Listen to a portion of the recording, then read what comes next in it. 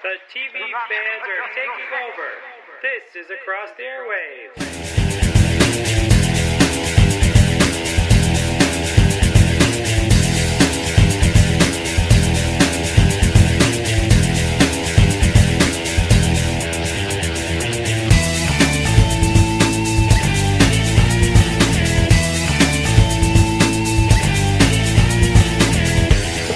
Hi, everyone, and welcome to another episode of Across the Airwaves, the podcast dedicated to giving weekly TV show episode reviews, along with news and opinions on the entertainment industry. I'm Dan Schmidt, your host, and with me is a guy who plays that funky music right, my co-host. Hey everybody, it's Nico, and welcome to Across the Airwaves. On this week's episode, we continue to cover the spring 2014 TV season with in-depth discussions on Game of Thrones, Once Upon a Time with Dan and Andy, the following with Andy and Nico, Castle, Warehouse 13, Supernatural, and Glee, and our sitcom section including Modern Family and The Big Bang Theory. Then we're going to dive right into the rundown section with our thoughts on The Americans, Fargo, Orphan Black, and Grimm, and maybe even a few more things. But before all of that, we're going to lay down the boogie right into our News with Nico section.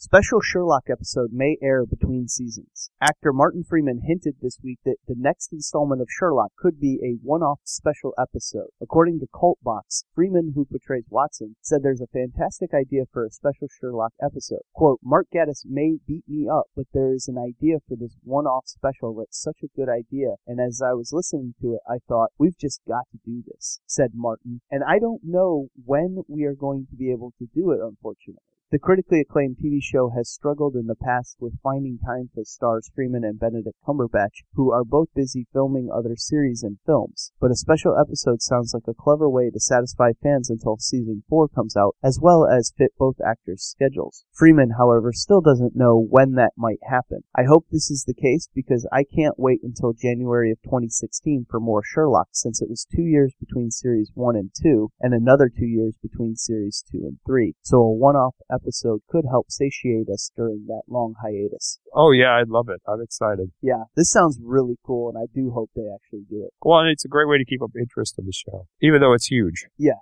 That's true. I mean, when you go 2 years between series, it's tough. I know that's the BBC or not the BBC model, but the British model to do it, when you can do it. But, oh man, that's just hard to keep the momentum going. Well, I was at C2E2 over the weekend, which is the big Chicago Comic Con, and Sherlock was huge there. There were people dressed as him. Yeah. Posters galore. And even Stan Lee said he was a fan of the show. That's cool. So that was pretty sweet. Lucasfilm clarifies Star Wars Expanded Universe. For many Star Wars fans, the Expanded Universe, or EU, is beloved and an integral part of the Star Wars mythos. Yes. Star Wars books, comics, video games, these all fall under the umbrella of supplemental content. Basically anything that isn't the movies or Star Wars The Clone Wars. Even those are cool too. However, since Disney's buyout of Lucasfilm in 2012, there's been some concern over the EU. That is, what's still considered canon. More importantly, are old stories in danger of being overwritten? This is especially pertinent for fans of the New Jedi Order books, which will presumably overlap Star Wars Episodes 7, 8, and 9. Earlier this week, Lucasfilm released an official announcement addressing the future of the expanded universe and how that will impact new Star Wars entertainment. Explained Lucasfilm President Kathleen Kennedy, "We're set to bring Star Wars back to the big screen and continue the adventure through games, books, comics, and new formats that are just emerging. This future of interconnected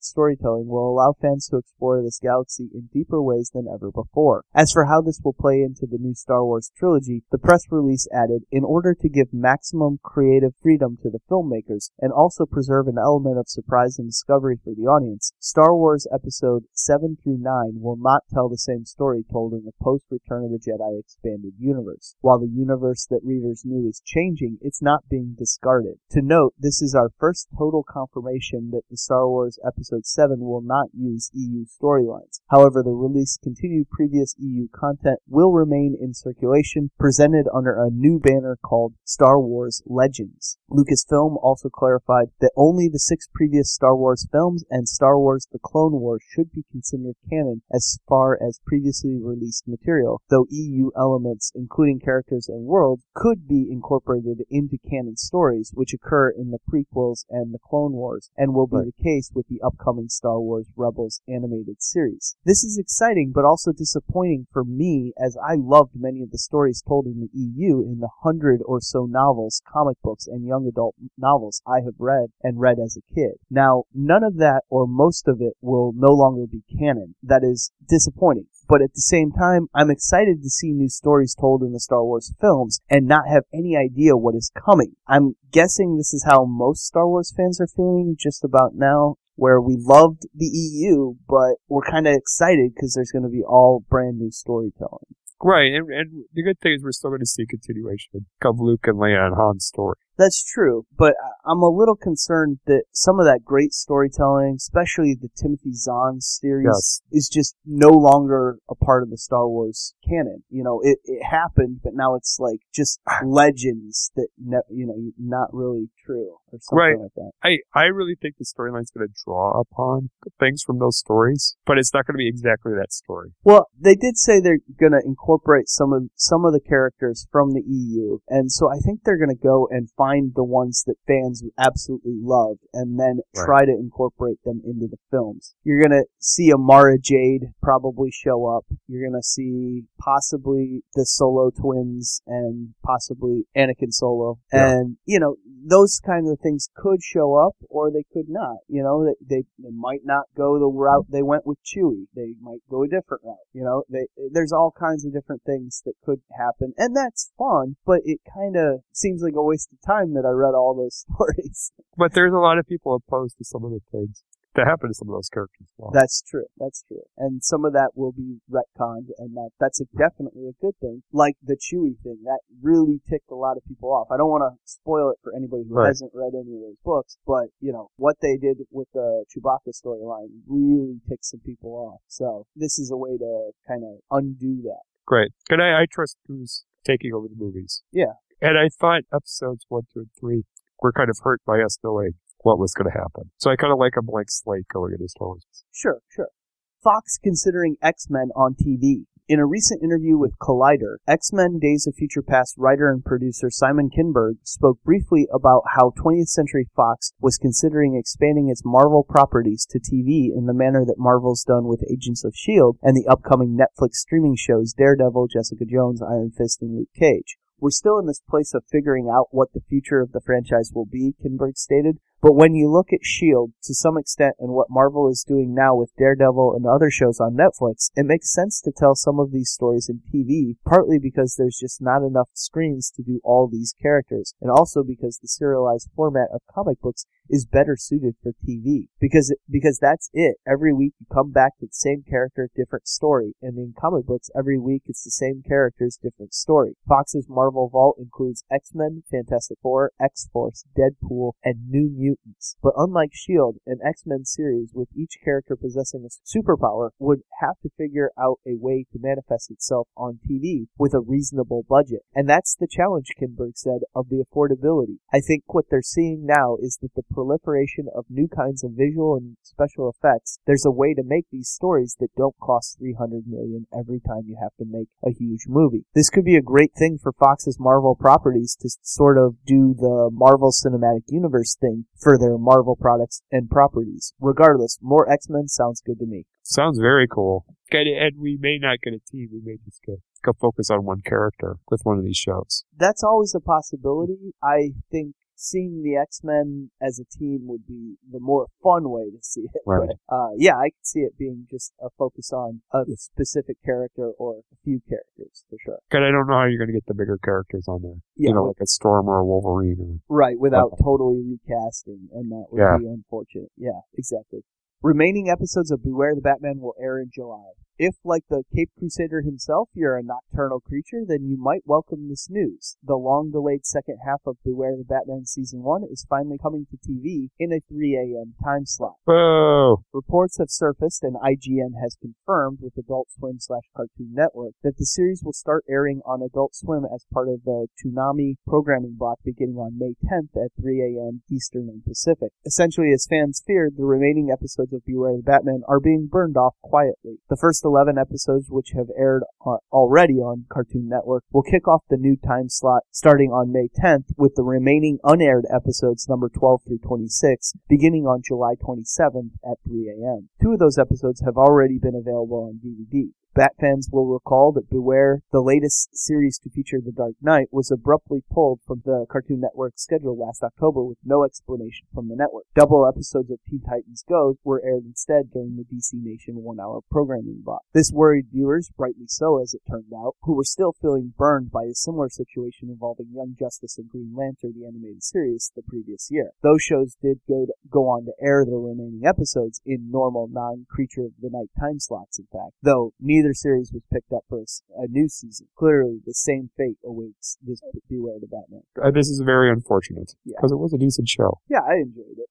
Terminator Genisys starts filming. Terminator Genisys, the 5th film in the Terminator franchise, began principal photography this week in New Orleans. The film, directed by Alan Taylor from Thor: The Dark World and Game of Thrones, stars Emilia Clarke, also from Game of Thrones, as Sarah Connor, Jason Clarke, Zero Dark 30, as John Connor, and Jai Courtney from A Good Day to Die Hard as Kyle Reese. Oh, and Arnold Schwarzenegger, of course. Meanwhile, the Arnold fans tweeted out a picture of Arnold on set wearing a track jacket and very shiny pair of leather pants. I'm actually looking forward to more Terminator and think this film sounds very interesting. I personally enjoyed the last film and really, except for the third one, which I thought was alright, have loved every film in this series. So I'm excited for more Terminator. Is this a reboot? Yes. Okay. Yep, it's a reboot. Okay, that makes sense. So, why is Sarah Connor in this?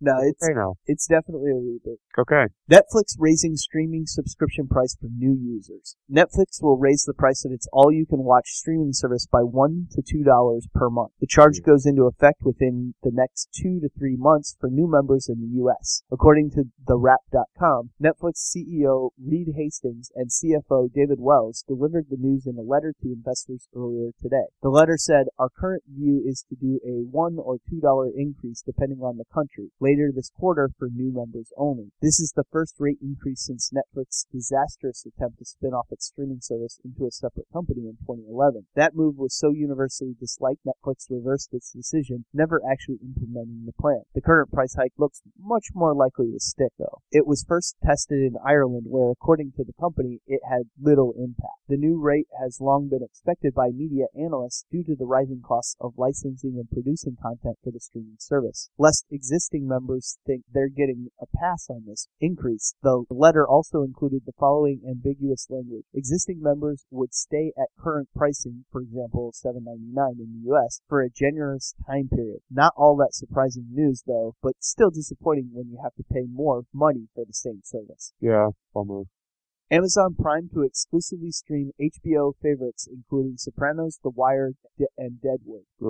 Amazon Prime Instant Video has inked a deal to be the exclusive online-only subscription home for a vast array of HBO programming, past and present. As part of the landmark partnership starting May 21st, Amazon Prime members will have unlimited streaming access to all seasons of The Sopranos, The Wire, Deadwood, Rome, 6 Feet Under, Oz, Eastbound and Down, Enlightened, and Flight of the Conchords, plus selected seasons of Boardwalk Empire, Treme, and True Blood. Mini-series such as Angels in America, Band of Brothers, John Adams, The Pacific, and Parade's End are also part of the deal, as are original movies like Game Change, Too Big to Fail, and You Don't Know Jack. Numerous documentaries and original comedy specials as well. Episodes of more recently debuted HBO shows include Girls, The Newsroom, and Veep will become available on Amazon Prime approximately 3 years after airing on cable. This deal does not include Game of Thrones. That must be mentioned. It does not include Game of Thrones. Yeah. But in addition, HBO Go, the pay cable channel's authenticated streaming service, will become available on Amazon's Fire TV service by year's end. So if you have HBO and HBO Go, you can watch it on the new Amazon Fire TV. Can't you watch programs like Sopranos and whatnot on HBO Go? I don't actually know because I'm not an HBO Go subscriber. I should look at it, but yeah, couldn't know. Yeah, this is an interesting move. It's a great deal for Amazon. Absolutely great deal. I'm an Amazon Prime member, so I will check this out. But yeah, this is a good deal for Amazon. It's huge, because it's stealing it away from Netflix. Yeah, and that stinks because now we have to get both. So yeah, there is that problem, but in a sense, I'm an Amazon Prime member because of the great... I do all my shopping on Amazon, so being a Prime member makes all the sense in the world. I was a Netflix subscriber for a very long time. I'm not currently, but when they start having stuff that I can only get there, which they do, but I haven't gotten into any of those shows yet, like House of Cards and things like that. When I do decide to do that, I'll have to become a member of both as well. Right. And that's the news with Nico for this week. All right, well, let's get right into the big discussion of every single one. Cover episodes where we talk about it. Game of Thrones with the episode Breaker of Chains.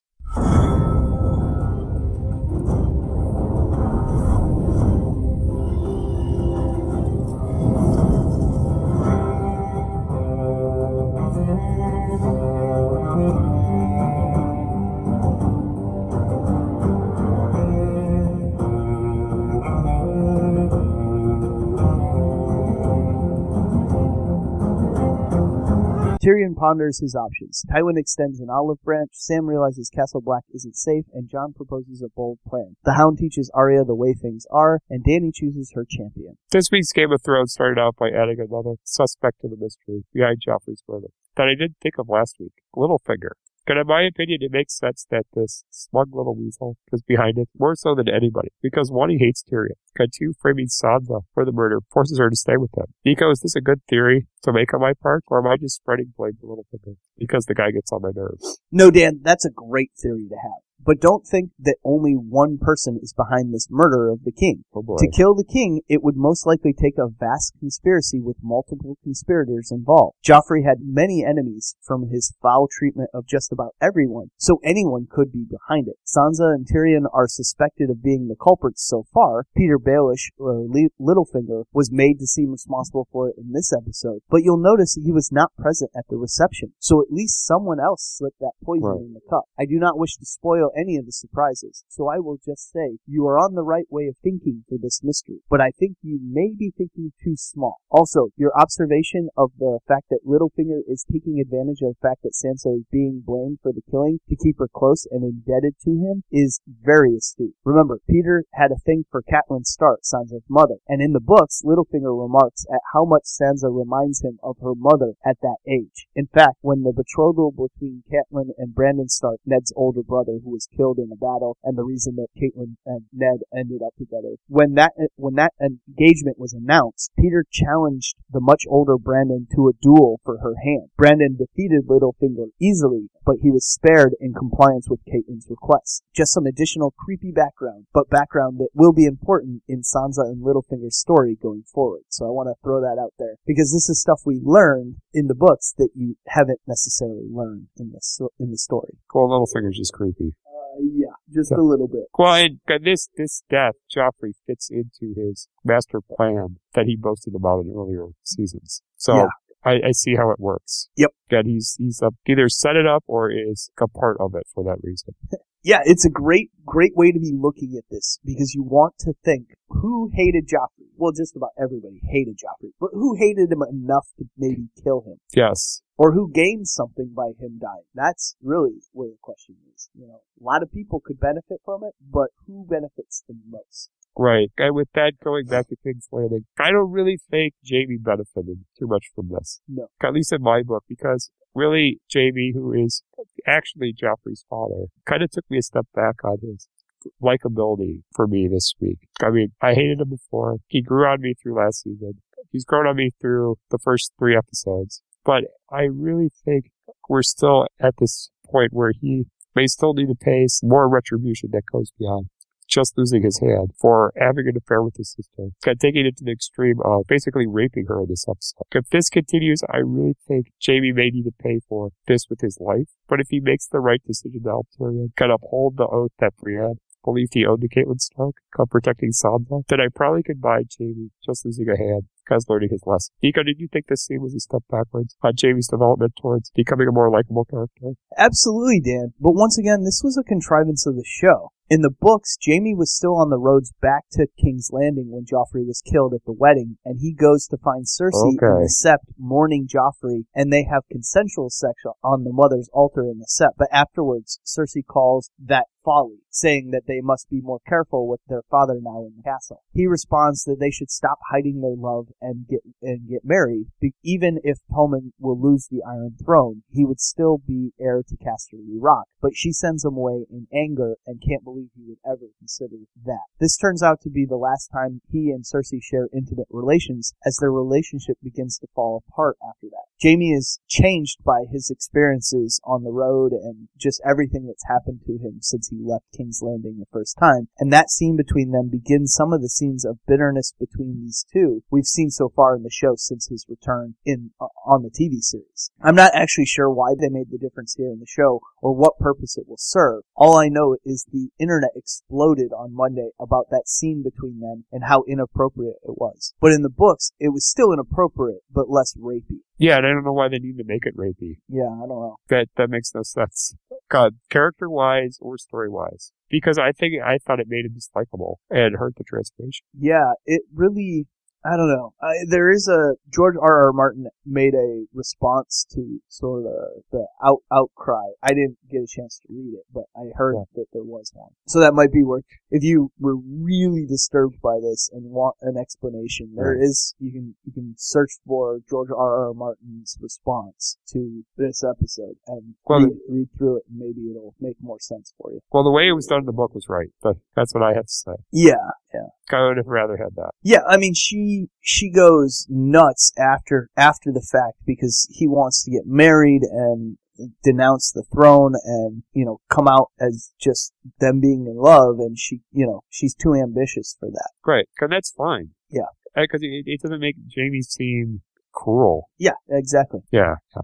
Okay, and while this was going on, Tywin took steps to set up a trial against Tyrion, with the intent of trying to rid himself of his son forever. But I think where Tywin slipped up is by appointing the Prince of Dorne as one of the judges. Because even though they didn't see eye to eye, a mutual respect seemed to be there between Tyrion and the Prince when they confronted each other in the season premiere. Because I'm thinking Tyrion's going to use this maybe to get the trial to go in his way. Nico, does this plot point have something to do with what you mentioned a few weeks ago about the Prince and Tyrion being friends? If circumstances were different? And is the Prince the key to Tyrion winning his trial? To your first question, yeah, that's kind of the same thing I was talking about with Tyrion and the Prince. Sort of, they could have been friends if circumstances were different. Now, the second question is a difficult question to answer without giving too much away. Yeah, the Prince and Tyrion seem to have made a connection or have a mutual respect for each other, as I just mentioned. But in reality, even if the Prince votes Tyrion as innocent, the other two, Tywin and Mace Tyrell, will vote him guilty. So it seems not to matter much. But you are correct in making this connection between these characters, and there being more to come out of that. Yeah, there's definitely going to be something out of this story arc. Maybe in the trial, and maybe in another storyline as well. I don't want to give anything away. Just be prepared for something completely unexpected with Tyrion and the Prince of Dorne. All right. Okay, speaking of Tyrion, I really like that sense of honor he was playing with choosing to save Podrick's life, even though it completely screwed over his cause. In my opinion, this makes me believe Tyrion may be one of the few characters left standing at the end of the story, because he hasn't really made a colossal sin that warrants his death. Sure, we've had a lot of honorable characters in this show who we believe didn't deserve to die, but there are mistakes that explain why those deaths happened, especially in regards to the Red Wedding. Nico, do you think Tyrion's willingness to always make the noble sacrifice is something that may keep his life safe throughout the Game of Thrones series?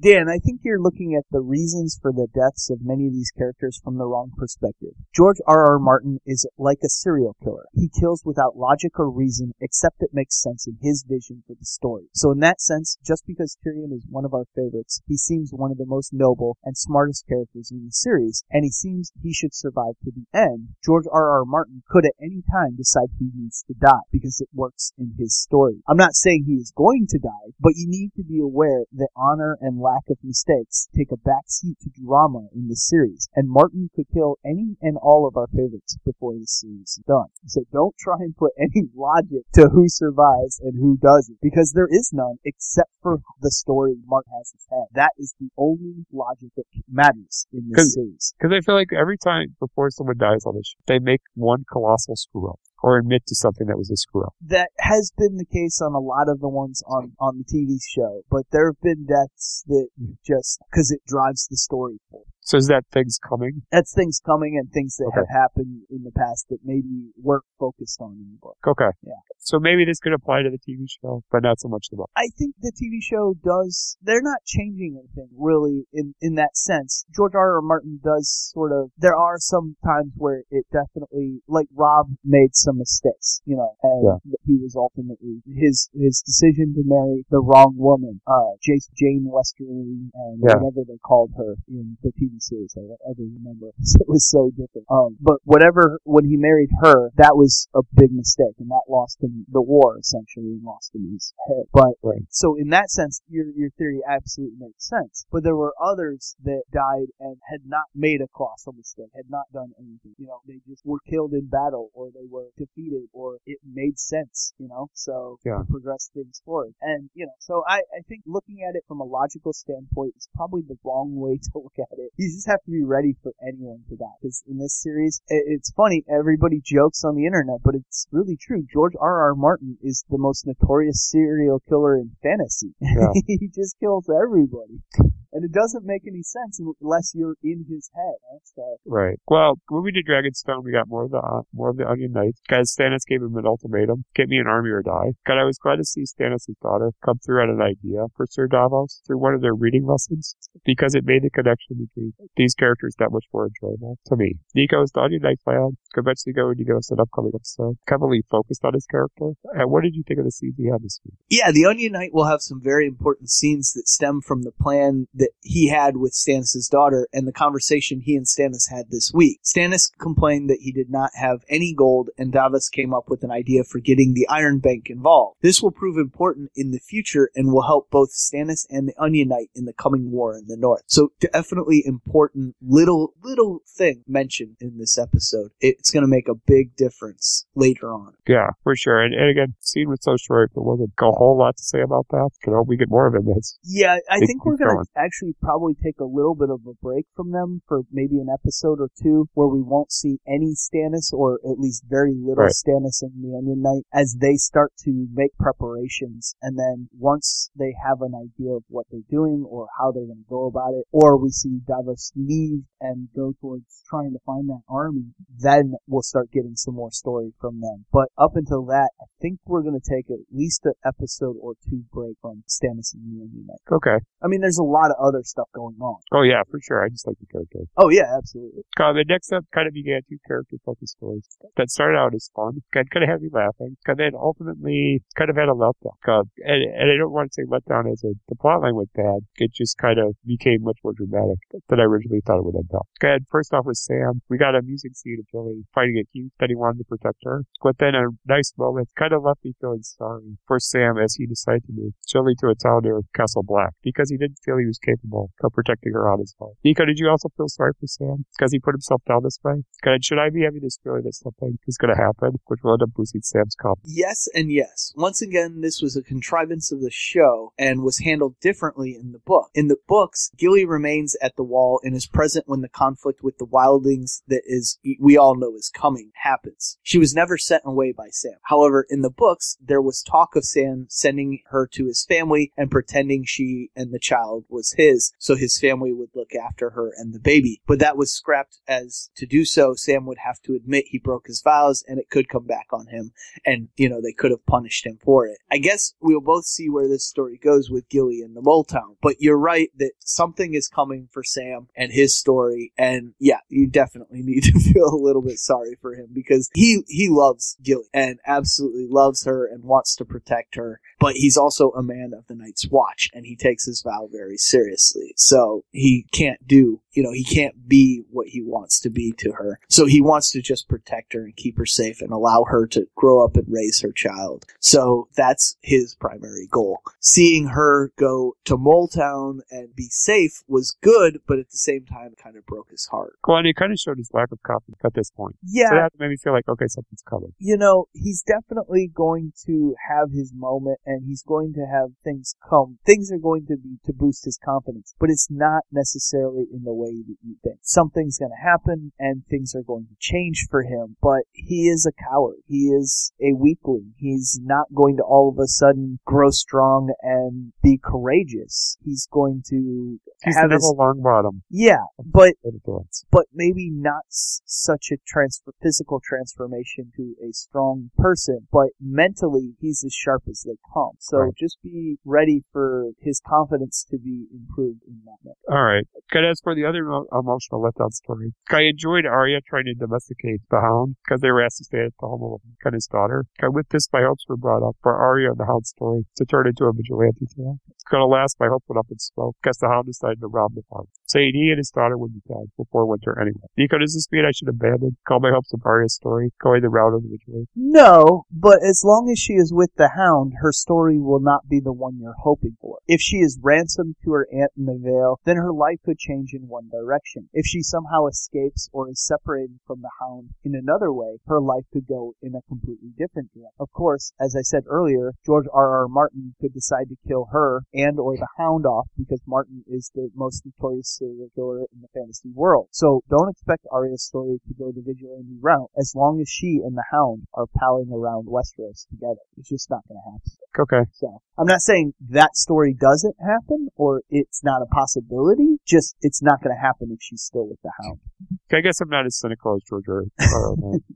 I'm not like the crazy serial killer person. I don't have homicidal tendencies. Anyway. Yeah. Well, I mean, people love the stories he tells. Just they get so emotionally invested in the characters and then he kills them off. And I mean, people have been known to curse him. Okay, that's what makes it exciting. Yeah, absolutely. It makes some of the best storytelling out, but if you're not cursing the writer and then praising him in the same breath, then he's not doing his job. And I've fallen for his game. Yeah, definitely. I'll just go with that. And getting off the emotional roller coaster, we return to Castle Black, where word gets to the Night Watch. The wildlings are tearing the countryside, and they're basically outnumbered against them if the wildlings attack. On that note, I think it was intentional for Sam not to be there while all this takes place, because I think being in a different location allows him to get the drop on the wildlings if they attack, boosting his confidence in the process. Nico, are we on the verge of seeing Sam's big time to shine? Yes, like I said before, but unfortunately for you, not in the way you are thinking. Sam's time is coming, but it will be different than you expect, and it will play to his strengths and not to him becoming something that he is not. Remember, as I said, he is Sam the Slayer, but mostly because his brothers of the Night's Watch are mocking him with that title. He's not going to be the big,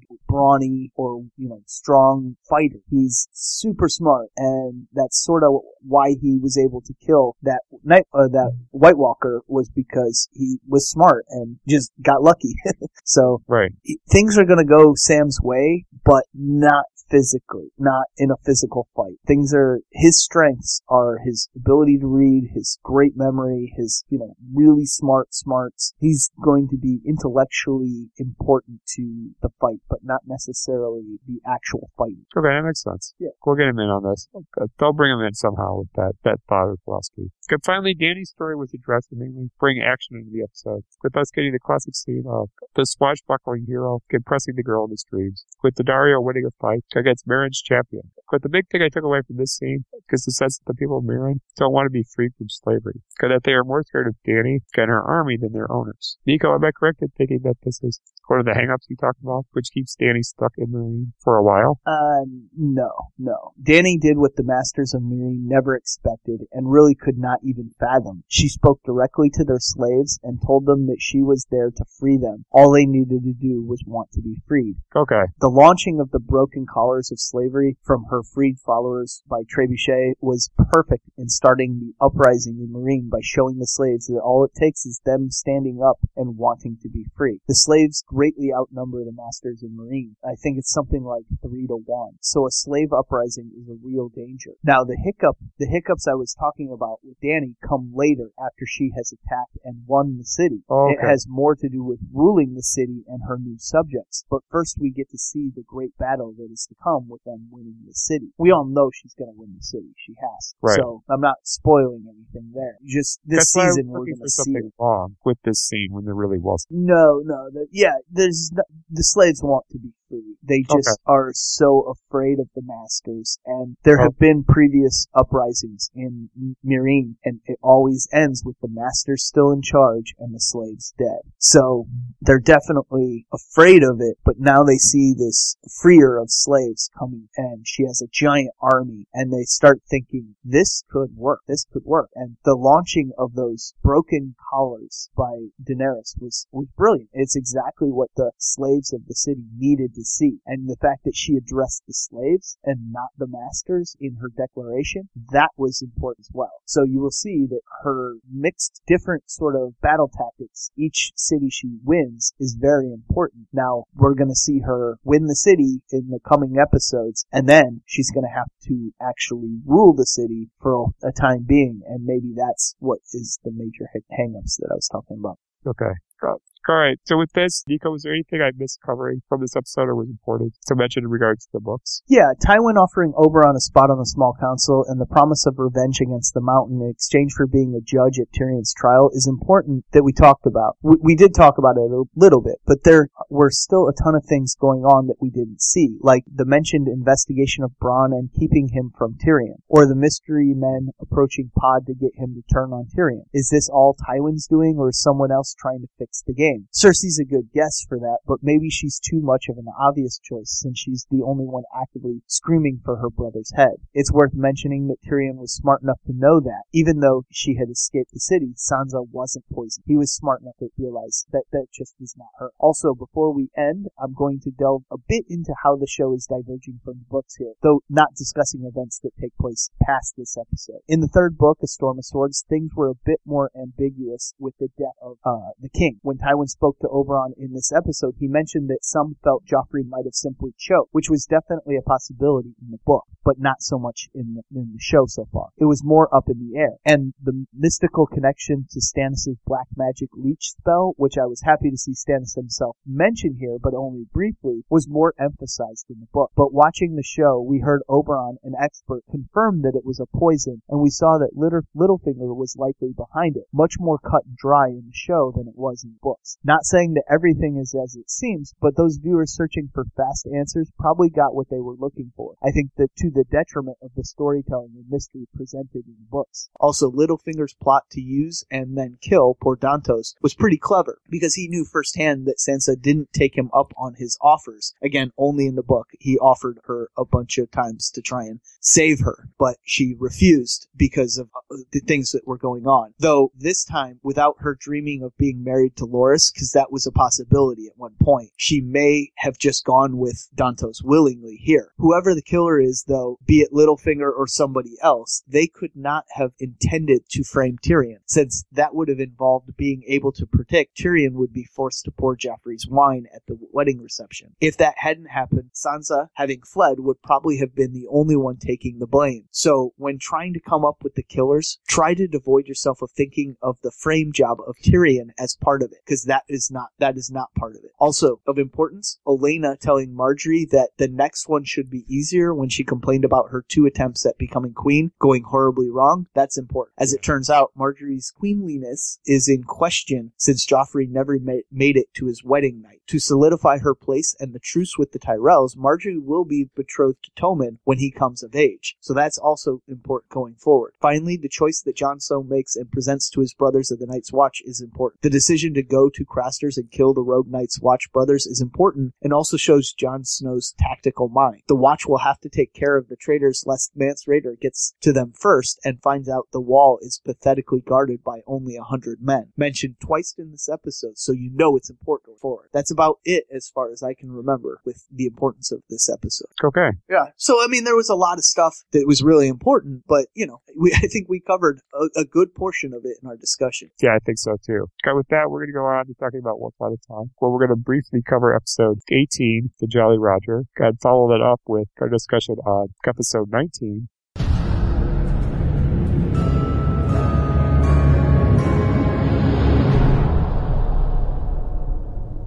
After Selena steals Regina's heart, Regina casts a spell so that she can speak across the realms to her dead mother Cora to discover the truth about why she abandoned Selena, and Belle stumbles across what Selena's ultimate endgame is. Meanwhile, in the fairy tale land that was, young Cora is duped by a man claiming to be a prince and finds herself alone and pregnant. But a chance meeting with a real prince could lead Cora to the royal life she's always craved. But she must keep her pregnancy a secret or risk losing everything. I'm gonna start right away by saying this: that one of the best casting jobs on this show ever has been Rose McGowan as the younger version of Regina's evil mother Cora.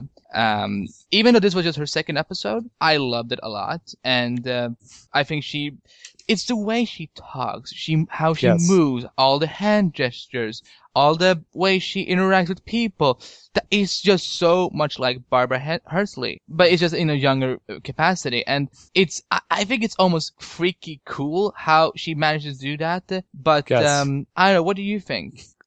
Well, Rose McGowan is a very knowledgeable actress. She has quite an amount of film knowledge. She's a huge film buff. I think she did a show on AMC or TMC or something like that involving film history.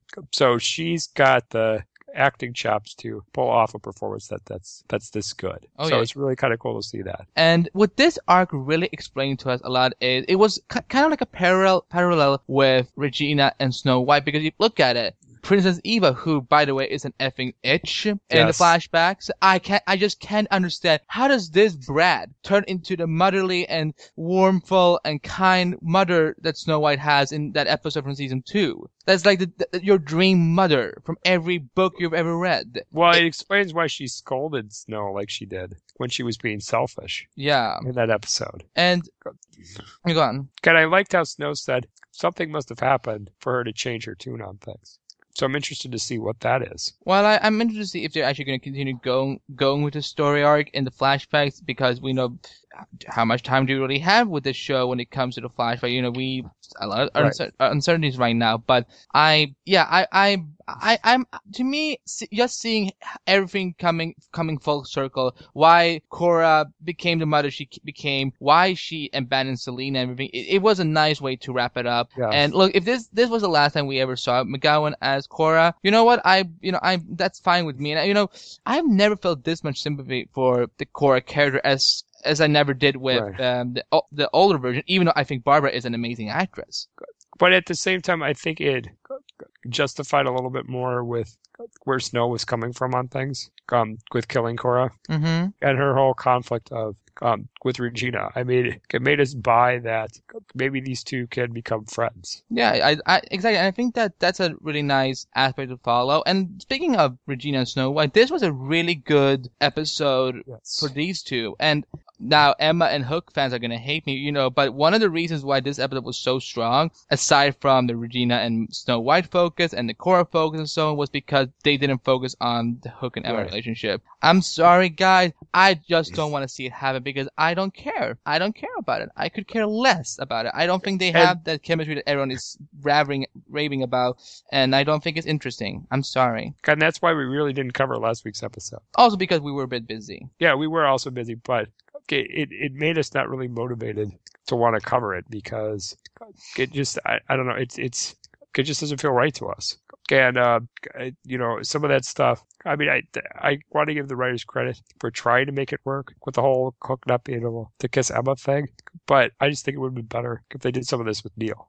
I don't know if that's an actor thing or the fans or what the deal is, but the Hook thing's turning me off. But again, Regina's keeping me watching this show. I'm still going to keep watching it to see where things end up for her. Yeah, because honestly, guys, it's getting to a point where there were times where I actually felt that I was starting to tune out because, look, I'm Jennifer Morrison and the guy who plays Hook, they're both amazing actors. I think whenever they're doing individual characters for these two characters, I think it's much more entertaining. But the thing is, I just don't see the big fuzz about these two being as a couple. I don't think that's something that I would want to see. It's like, okay, imagine like this. It's not like how I look at Felicity from Arrow. Like, they have chemistry, and it could be a fun dynamic to explore, but we just know that in the end, Oliver is going to hurt her. With this situation, I don't see any chemistry in that way. Right. I see them being allies better than being lovers. And also, here's the thing: when you're starting to make a big deal out of a relationship instead of the actual storylines of this show, then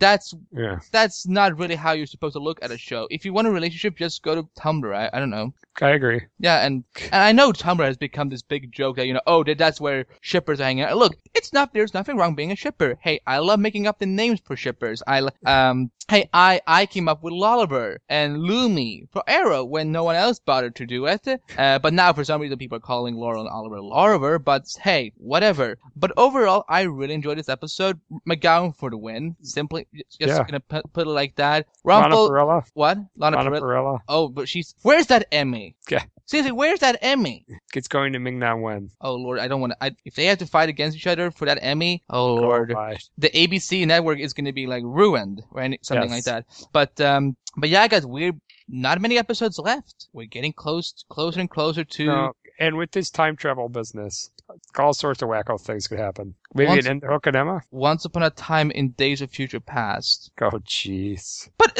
like, that's what it could happen. I know. I don't know. And it's interesting because now we have 3 episodes left to go. Technically 4, but because they are going to put episode 21 and 22 together as a 2-hour event, which is kind of cool. How are we going to wrap this up? I think we're going to get a monster what the heck cliffhanger. And I hope that doesn't say cancellation afterwards. But there's a strong possibility. I don't know. I think they've been doing fine ratings, but I think people should start trying to figure out whether or not the show can go on for 5th season. But I would say kill Rumpel.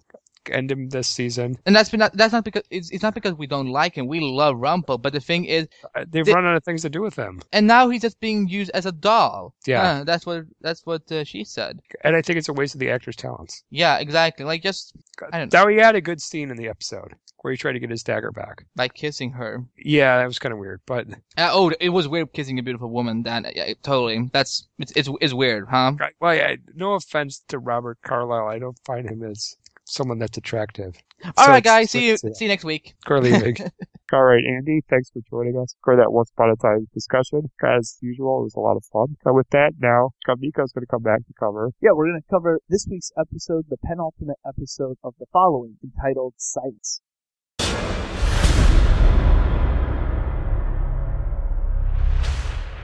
Joe launches his master plan, and Mike and Ryan try to stop him. Meanwhile, Claire must make a decision, and Luke and Mark have to decide what to do next. Much like last week, let's kick off this week with the thing we all should be talking about, the death of Emma. Sure, we knew it was a possibility, but I did not expect it this week. I thought the series handled the Claire and Emma scene very well, although as soon as Emma went through that window, I had a feeling we might get a little John Carpenter's Halloween situation where she'd essentially come back from the dead one last time and try and kill Claire again. As I said, classic horror storytelling device. I feel a bit strange that Emma is the one who is killed here, one episode before the season finale. The following uses red herrings and twists so often that any kind of payoff we get can often be relegated to moments way beyond their expiration dates. But most people, or me at least, would have figured Emma was a long-term investment for this series. I know Andy and I had discussed that earlier this season, that we thought Emma and Joe would survive to next season, and Lily's orphan cult would be defeated this season. Amen. I guess that it makes sense that it comes down to Emma versus Claire, since one is obsessed with Joe so much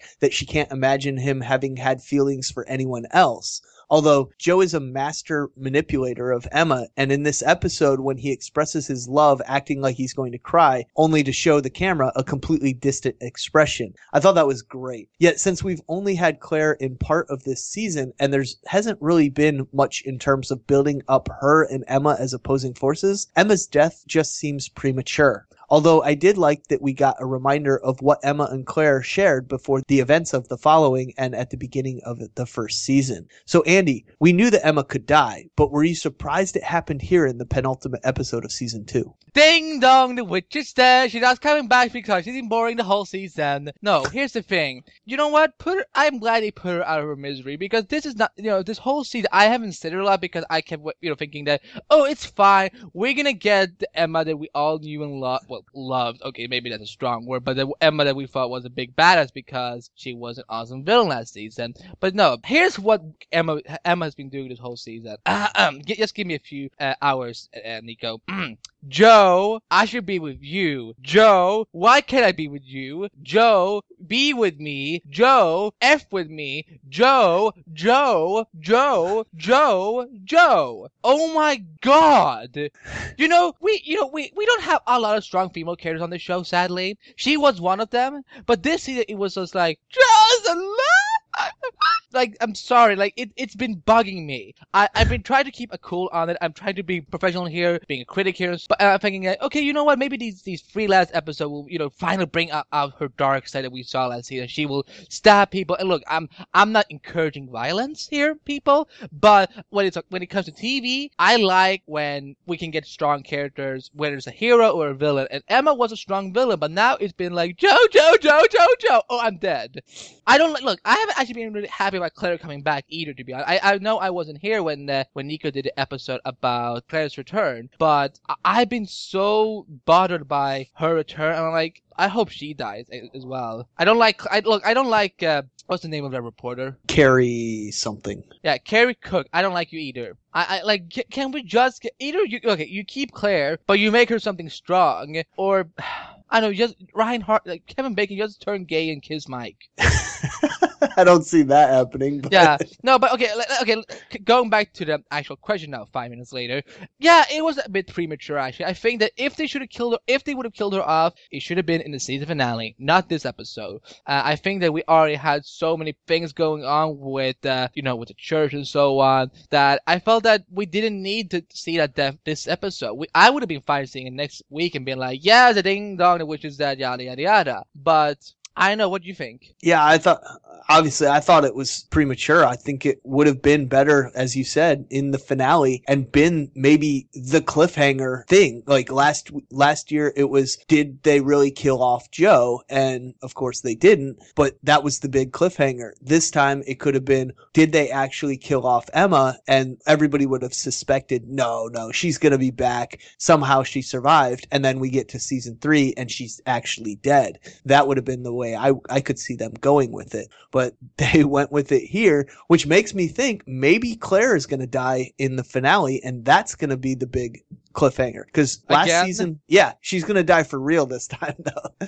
She won't go to Tahiti? No. Oh crap, Marvel agents are here going to kill me now, sorry. Right. So, after Emma's death, Claire seems to get away unscathed from her stupid plan to attempt to kill Joe all by herself. Although her escape from the Marshals was pretty awesome, with her tear-gassing her Marshal escorts and then macing that one guy that tried to restrain her. Yeah. Pretty badass stuff, actually. Mm-hmm. I agree. But after Emma's death, Claire gets captured by the Evil Wonder twins as Mark and Luke...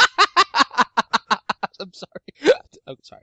Mark and Luke randomly show up at the same place Claire went to secretly meet with Joe and kill him, and then they capture her after the dispatching of Emma. There is not a logical reason that they would be at that abandoned resort looking for Joe. It just doesn't make any sense. So, Andy, my question for you is, how is the show going to account for the fact that Luke and Mark just randomly showed up at the secret meeting location of Joe and Claire just as Claire kills Emma? Is this just a contrivance of the episode to move the plot forward, or will they actually have an explanation for this inconsistency? I think they will have a plot. They will have something in next week's episode to explain why they were there. Look, this is sometimes not a very smart written show. Sometimes, we've seen it with the FBI and the cops, and so I don't know why I'm whispering, but I'm sure there's something. But if there's not, then shame on you, Kevin Williams. Just saying. Yeah, you're absolutely right. The show, the overall theme is very smart. Very smart. Oh, yeah. Some of the day-to-day stuff in the writing is really just not up to par. It is subpar, and they make some stupid mistakes. We let it slide because we sort of are expecting the, big things to be good, and the little details we're a little more forgiving in a show like this because it's, let's be honest, it's a little little crazy. But A little? I want some of these little inconsistencies to be tightened up maybe in next season. I'm hoping season 3 they can tighten up some of these inconsistencies and maybe make a better written show. I don't know if that's something we should be looking forward to. I think we're going to get more of the same and just have to love what we do love about this show and kind of push under the rug the things that we don't.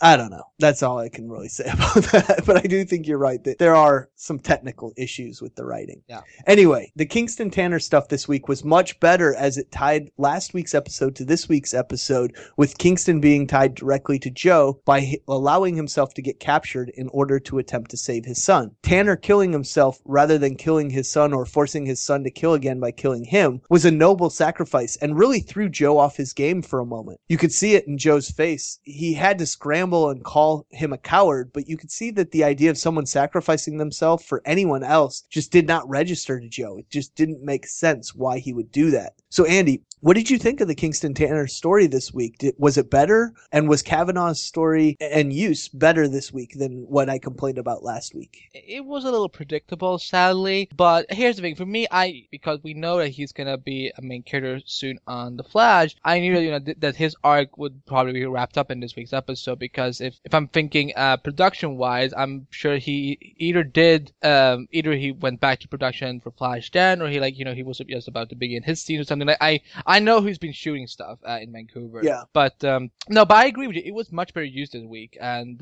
I love Tom Cavanagh, so I will watch him and I will enjoy whether it's not strong writing or whatever. I like that he can make that accent because I'm still so used to hearing him on the Scrubs as JD's brother. Yeah. But it was better used, and overall this was. Like I know he had a nice arc, and it was graphic seeing him cutting his own throat, and the devastation on his face when he sees his son I don't know if you ever want to become a father, Nico, but how would you react if you saw a video of your own son or daughter killing someone? Yeah, it would have been shock and horror, same as what we saw in this episode. But at the same time, you would still do everything in your power to protect them and know that that's not who this person is, and they were forced to do this by a psychopath. Yeah. Or at least, in this situation, that would be the case. Really quick, going back to Tom Cavanagh, if you want to see classic Tom Cavanagh, you should watch the series NBC's Ed. Oh, so good, so great,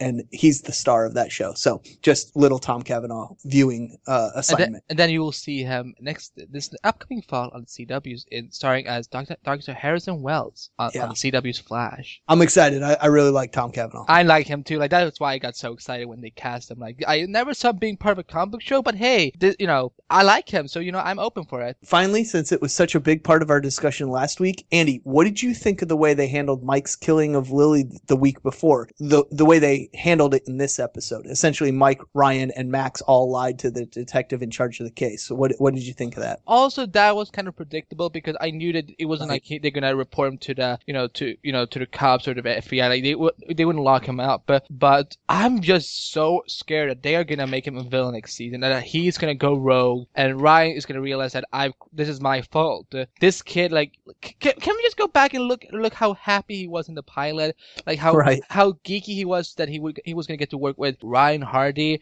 aka Kevin Bacon, 6 Degrees of Kevin Bacon, Right. Like now he's just oh my god, oh my god, you know what this is? This is Batman and Robin with Jason Todd. Yeah, I hadn't thought of that. That's a great analogy because it's sort of the corruption of Robin essentially when he part of that was due to the Joker. Jason Todd. Yeah, Jason Todd who gets killed by the Joker. And comes back as Red Hood. But there was a time when Robin started becoming more violent as the hero, and Batman didn't know what to do with him, and then he died.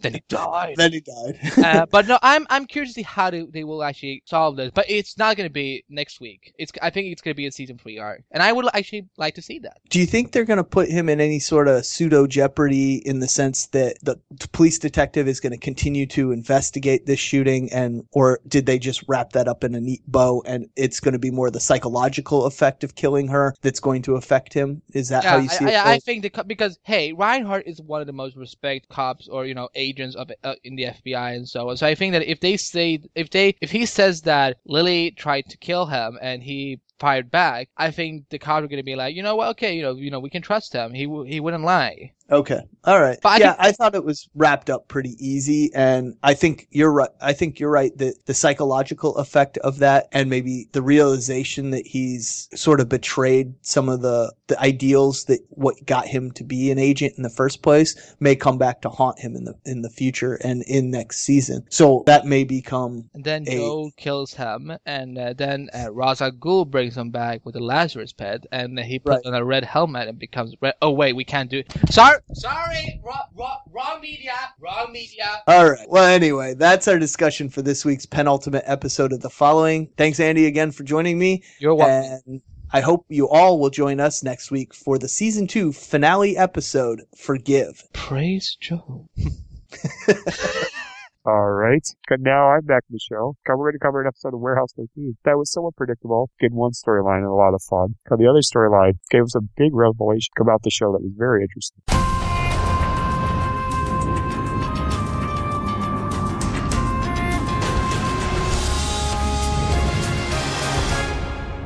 While Pete and Micah travel to Washington, D.C. to investigate artifact-related drownings, they meet 2 members of their former organization, the Secret Service. Meanwhile, Artie sets out to find out what happened to Claudia's sister. If you're someone like Nico and I, who have wanted Pete and Micah to hook up before this series is through, this episode of Warehouse 13, get that issue on the head, got pushed into high gear, because they met another Secret Service geek who became secretly married. Now, with the 2 main love interests got a show, being inspired to hook up, based on seeing it work with another couple, is a concept that's no stranger to home. But this time around, I enjoyed watching the plotline. I've seen 100 times because it came with the satisfaction of Pete and Micah, 2 characters I really wanted to see get together, finally go in that direction. Nico, do you think this episode was a strong indicator that Pete and Micah are going to hook up before the series is over? Especially when characters like Mrs. Frederick are even trying to bring up the idea. Also, what do you think of the storyline with the Secret Service in general? Can it be graced in the presence of Cora, the Avatar? I was glad that the story finally seemed to head in this direction, but I also felt like the inclusion of the other Secret Service partner team getting married was an overly heavy-handed way of dealing with or sparking it this week. I know Micah has issues because of the loss of her former partner who she was in love with, but needing to see it work with another pair seemed to be unnecessary for Pete and Micah. Rather, I would have rather had what Pete did in the end of the episode to be the spark, where he told Micah that if she ever wanted to talk about there being more than just friends and partners in their future, that he'd be up for that discussion. That and not the other partnership is all I think she needed, and the inclusion of the other partners was, as I said, almost overly heavy-handed.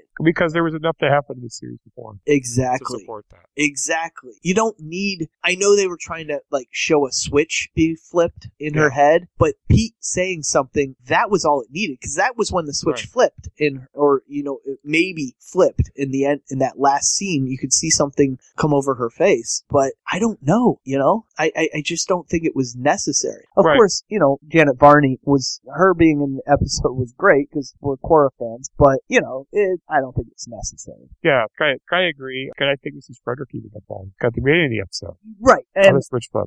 I don't think she was necessarily saying Pete, but she was saying, it's okay if that sort of thing was going to happen. Because maybe she thinks that the reason Micah isn't considering going forward with anyone is that she thinks that her job at the warehouse is too important. And I think Mrs. Frederick was trying to say that having kids and a family is okay as a warehouse agent. You can do that. That's all right. You're not excluded from doing that. And I think that was just what she was saying. Not necessarily Pete, but I think ultimately that's where everybody wants this to go. Even the it's okay. You could have a life. Yeah. She was saying you had a near-death experience. Now go out and live life. Yep. That's what I thought. And on the flip side of things, was a pretty good storyline, where a huge addition was added on Claudia's backstory, because Artie used the bronze baby shoes to explain what had happened to his Claire. And I've got to say, for a show that's fun and lighthearted, for the most part, the death of Claudia's parents at the hands of an artifact possessed Claire was probably one of the most horrific and violent deaths of the series. But maybe for me, that came from watching one of my favorite characters on the show, see her parents die. Anyway, the constellation that we take from this story, because the awesome concept of Claudia being able to identify warehouse artifacts, even at a young age, got a much deeper understanding of why Artie tries so hard to be a father figure for her, because he was there for her right after her parents were killed. I also liked it out finding out what happened to her real family, including not just Artie, but the other members of her surrogate family that she feels closest to,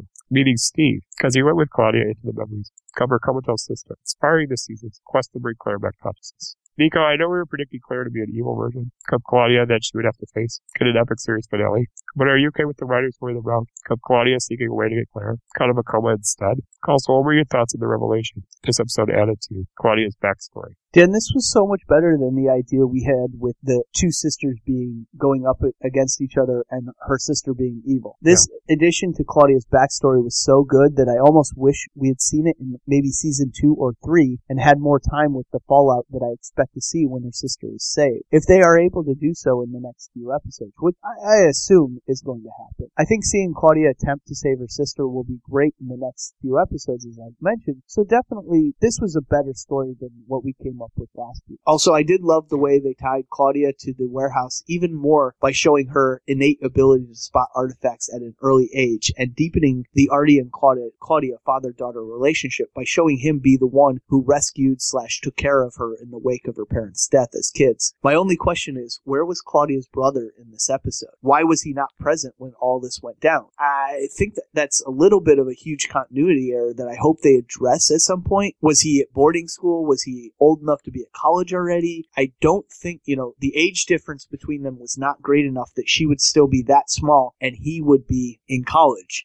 Right. So I'm wondering, where exactly he was, if he was somewhere else when this all went down, but why was he not at all mentioned in this episode? Yeah, it's a missing part of the explanation. Yeah. Because they could have hired a younger actor. Yeah, exactly. If they could get the guy that played Joshua. Exactly. Yeah, I liked the story. I thought it was well done, though. Yeah, absolutely. This was just something I noticed that didn't seem to make sense to me, because they did everything else so well. Why forget Joshua? Because that car scene was brutal. Yeah, that was. When they rammed against the tree. I was like, wow, that's a lot for a warehouse. Yeah. But I think it needed to be that way to get the story really fired up and going. It's got to invest this into it. Yeah, I think so. Because, if this is the final arc of the series, or one of the final arcs, then you got to supercharge. Got to make it great. So I can't wait to see this word defense. Yeah, absolutely. I'm excited about this. I've been excited about this season regardless, but this just made it even more exciting. Well, Claudia is such a fan favorite character anyway. Right. That to get this is great. So anyway, we're going to move on. We're going to move on to an episode of Castle that set up a good theme for this week's podcast, but I don't know if it was the greatest Castle episode ever. It was an interesting idea, but I don't know if it worked for everybody. So let's talk about the Castle episode, That 70s Show. When construction workers find the body of an infamous New York mobster who disappeared in the 70s, Beckett and Castle try to solve this 3-decade-old mafia hit. Unfortunately, their only witness is a man who thinks he's still in the 1970s, so to uncover what he knows, they must play into his delusion and party like it's the last days of disco. With this week's Castle, I've got to commend the writers for trying to do something different with a time period throwback history by having the gang at the precinct make present day look like the 70s to jog the memory of a suspect, rather than going the usual route of using flashbacks with the main cast taking on the role of suspects from the past, like in Castle's throwback episode to the 1940s. However, regarding this tactic of recreating the 70s and present day, it's actually working. We're going to let you guys decide on that one, because the audience I watched this episode with felt it was way too hokey. Personally, I was amused by the recreation of 70s concepts because I just accepted that this was a fun episode where the cast was just letting loose and having a good time. Plus, with the cast of this show being so enjoyable, they can honestly make anything work, especially with some of the fun moments we got in this episode. Like with Lady taking on Pam Greer's iconic 70s look, Ryan and Esposito's starch teeth kind of hutch routine, and Castle making him captain of the 70s version of the precinct, much to Beckett's dismay.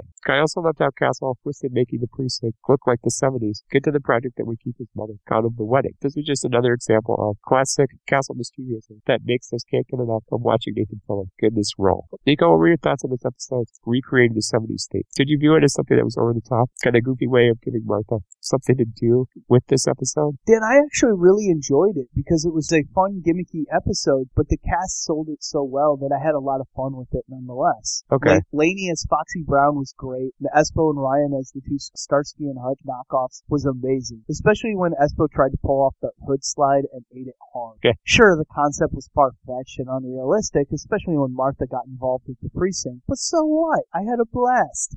It was fun, and you could tell the cast was having fun with the theme, and that really sold it for me. I guess it was just, I was in the right mood on Monday night when I watched it for some fun this week, and this episode of Castle just worked for me because of that. I think it just hit me on the right day at the right time, and I just had a blast. Good. I'm glad, yeah.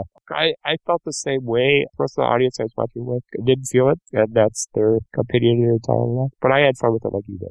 Good. As for the mystery, I enjoyed its classic mafia feel, with having suspects name things like Louis the Lip, and including actors who are no strangers to media opponents. Gangster themes formed in medias, especially during the 70s, such as John Polito, who played this week's Stuck in the 70s movies. Although, with that being said, I didn't care too much for the mystery's outcome with the theory that John Polito's witness character was gay. I don't have a problem with gay characters being on television, because I think Castle might have done a mystery that had a gay something in the past. But I just didn't feel that it fit the 70s or gangster genre. Because if this episode depicted a realistic version of the 70s, I would have wanted the secret of being gay. But since it was more of a parody on the 70s green line, I just couldn't buy it because homosexuality was not really talked about on television or within regular society at all for that matter. Nico, what were your thoughts on the mystery and its outcome? Dan, I thought the mystery was actually pretty interesting, except I was not all that impressed by the murderer. As for the witness being in love with the victim, I was actually okay with this week. I mean, the whole idea was that they were secret lovers and that he was going to marry a woman to hide the fact that he was gay because it was not accepted in the mob world. Okay. Thus, it made perfect sense to me why the witness and the victim would have to hide their love for each other and play it off as best friends, while the victim married a woman that made business sense and not love sense. I can see that being a realistic story, at least the idea of having to hide it being a realistic story. But I guess I could see your point as well is, it was, maybe that we really see more nowadays on TV, but that's okay because it's today's sensibilities sort of, Castle being 70s oriented. And so I was okay with it. I don't know. It worked for me. That's as much as I can come up with. Okay. I don't know. I can see your point, but it worked for me, so I was okay with it. Yeah, I feel that too. All right. Well, now we're going to move on. There wasn't a whole lot to say about this, other than it was fun. We're going to move on to Supernatural episode that really had some great development for one of its supporting characters. So let's talk now about Supernatural episode. Alex, Andy, I'll let you stand.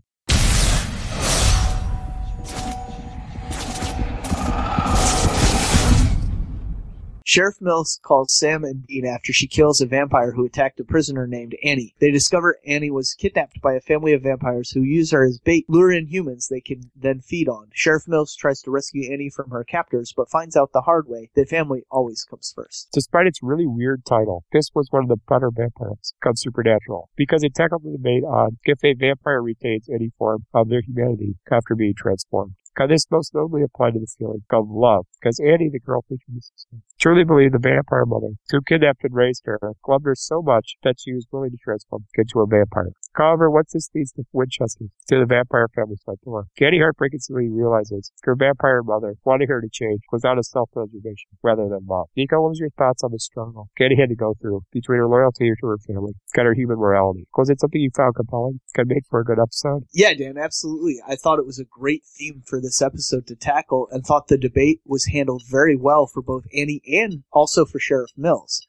Indeed, I thought the focus this week was on Sheriff Mills, and the episode clearly wanted to give her an arc where she could connect with a kid that would be close to her son's age if he had survived, and then there would be grief and feelings and emotions and all that stuff. It's not a bad idea, but at times, there was sometimes when it felt a little forced, but compelling for sure, but a little heavy-handed at the same time. Like I said, it felt a little forced at times. Still, a fairly good episode, and if nothing else, it was insanely fun to watch Sheriff Mills be a badass and take the head off of that vampire leader. Yes. And yeah, the debate and all that stuff led into that really good storytelling. And like the going back between Annie's struggles and Sheriff Mills' stuff, that was all really good. I really enjoyed it. Well, I like the Sheriff Charlie Mills character. It's called, the actress is great. Yeah. Okay, and so was the actress that played the mother, the vampire mother. Yeah, you see her on television all the time, and I don't know her. What I recognized her from was that movie, Little Big League. Nice. Do you remember that one? Yeah, I do. The Minnesota Twins? Yep. That's where I recognized her from. She gave a good performance. Yep. Good, as I said, another character that went through a lot to me. Good, this episode was Sheriff Jody Mills, who I was glad to see back again. Got protecting her precincts with the skill of a hunter by doing that awesome scene Nico just mentioned of decapitating a vampire. Good, the opening act. Nico, were you glad to have the sheriff back again on the show, showing off skills as a hunter? I was. I've enjoyed Sheriff Mills, and especially since she became aware of the supernatural. The fact that they progressed her to near hunter-level skills this week was a little surprising, considering only a few seasons ago, the Winchesters would have never allowed or trusted anyone else to dispatch vampires. Indeed, they almost seemed to be able to kill the vampires really easily this week, even if they did get the drop on them in the house in that one scene. But as I said, this episode seemed to focus on Jody Mills, and I enjoyed it for that focus and getting to see her be badass. That was fun.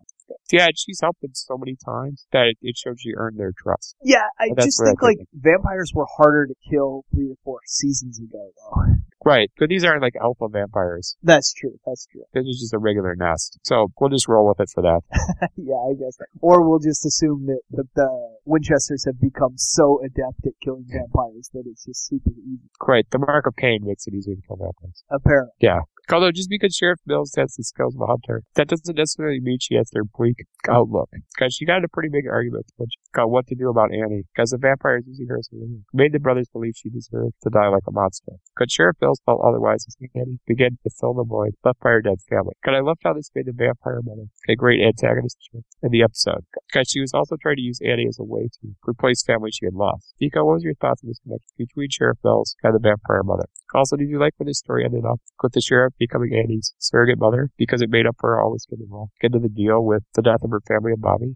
I like how Sheriff Mills and the vampire mother were essentially foils for one another. Or rather, the vampire mother was a foil to Sheriff Jody Mills, who was the hero of this week. While Sheriff Mills and the mother vampire both had lost someone and became attached to Annie because of it, Sheriff Mills wanted to help and protect Annie because she reminded and made her feel her buried emotions for her dead son. While the vampire mother was using Annie as a replacement for her dead daughter, Alex. Even going so far as to rename her Alex when she kidnapped her. That was all really good stuff. And I really enjoyed the fact that Sheriff Mills and Annie ended up together while Annie detoxed on vampirism, because I felt like they both needed each other and it was a mutual healing opportunity. It also was nice for Mills to get a win in the end, since she usually gets the crap kicked out of her emotionally. So yeah, I was definitely on board for her and Annie ending up together, because Sheriff Mills needed that win at the end. Well, that was always the thing that kind of irked me with Bobby's death, because that arc wasn't wrapped up between them. Yeah. So this kind of resolved that for me. Yeah, I agree. Absolutely. So I was very happy about that. Kind of glad she got the win. Kind of, if this is the last we see her, I'm good with this. But I think we'll see her one more time. I think we'll see her at least. I'm hoping. I just hope the vampire daughter doesn't get killed, because that would stink. Yeah. Because she's right back where she started. So maybe they're a team. That would be real cool. They become a hunting team? Yeah. Yeah, that would be cool. There's your supernatural spinoff. Yeah. Yeah. Because they'll like that on the mix, because I know the mix is really fired up. Come out, Sheriff Mills. Oh yeah, yeah. They're big fans of her over there. And rightfully so, absolutely. We get petitioning that spinoff. Want to see it. And finally, this episode briefly touched upon the mark of Cain, financing Dean's bloodlust, with Sam mentioning he's secret ritual. Killing one of the vampire mother's sons. Nico, do you think this is a topic that will be focused on much more heavily in next week's episode? Of course, it could be saved for the season finale. Dan, since next week is the backdoor pilot for the spin-off set in Chicago, I don't think it will be the focus of the next episode, but rather will be I think it's going to be the major plot point in the 3 episodes after that leading up to the finale. Just a quick note on that. This season will have an extra 23rd episode due to the backdoor pilot being added, so we are getting 1 extra episode of Super Series. Next week's is going to be a very interesting discussion. Yeah, I don't know what we're going to see. It might be a watch or not, too. We'll see. Yeah, I think that definitely needs to be at least one of the topics we talk about, whether or not we're going to watch the spinoff. So I'm going to say expect maybe a little longer section. We'll see. We'll see where that goes. But now we're going to bring Andy and Woo into the party. Yep. They're going to talk about Glee. So here they are. Hey! Thank you, Mr. Reichsteck, and thank you, Mr. Schmidt. My name is Wuz Kim, and alongside me is the returning Andy Papak, and we're here to talk to you about this week's episode of Glee. What is the official description, Andy? Opening night. The night has finally arrived for Rachel's Broadway debut in Funny Girl, and she has very special guests in town to support her career-defining moment. end the episode, and that's all we have to say about the episode. We'll see you guys next week. No, Andy and I were talking off microphone, and we both kind of agreed that this episode was really good in spots, but in others, it was like, okay, man. Is that totally wrong, what I'm saying, Andy? I don't know if I think it's meh, but I think it's more like, it's just, I don't, I will say Glee has a lot of its magic, and I think it's, we know why. Some of the reasons we know why, some of the reasons we don't, but, it was a solid episode to me. Like, I had a few issues, but mostly I was happy with it. Okay, I'm gonna go to the negative stuff first, and then I'm gonna go to the positive, just because that's how I roll.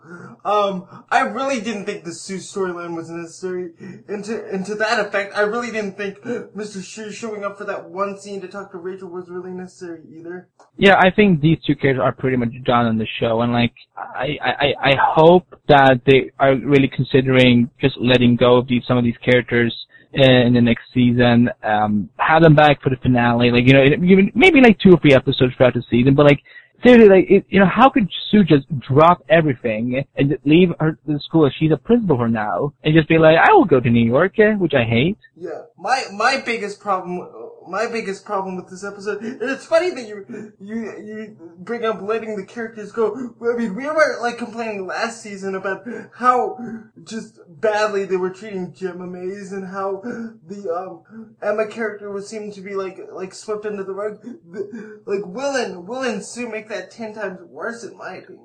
I see what you mean. I mean, at least when Emma went away, she had a story and a reason to go away. Here, they're almost like forcing them in. But I didn't really have a problem with Sue going to New York. I just really didn't see why she needed to. And I talked to you about it off microphone. Like, I understand in TV there's an A story and a B story, but the B story is just there just to be a B story. Then why do you have it? I think the reason they brought her back was so that Rachel could get that rant out of her system. Yeah, and I think that's lazy writing to me. Like, I understand why you do it, but there's better ways you can execute that. And that's what I mean. It's like, and I'm a little critical of the writers here. It's like, you're just trying to get through the rest of the season. It really does feel like that. Oh yeah, and I'm happy that we're actually only 3 episodes, we only have 3 episodes left of the season, so that we can have a long break from Glee for 4 or 5 months, because I think that they really need to make sure that this final season is going to be a good one. And all we know about season 6 is that there's going to be a time jump between the finale and the season 6 premiere. Another one. Great. Let's get into some positive stuff. You may not have liked it. I loved it. How Tina was just so unaware of Rachel's anxiety. Yeah, that was kind of funny, and it just shows that she's still a bloody mess. And, I met this cute guy. Gay. He's not gay. I loved it when everybody told Tina to shut up, though. That was probably one of my favorite things in the episode.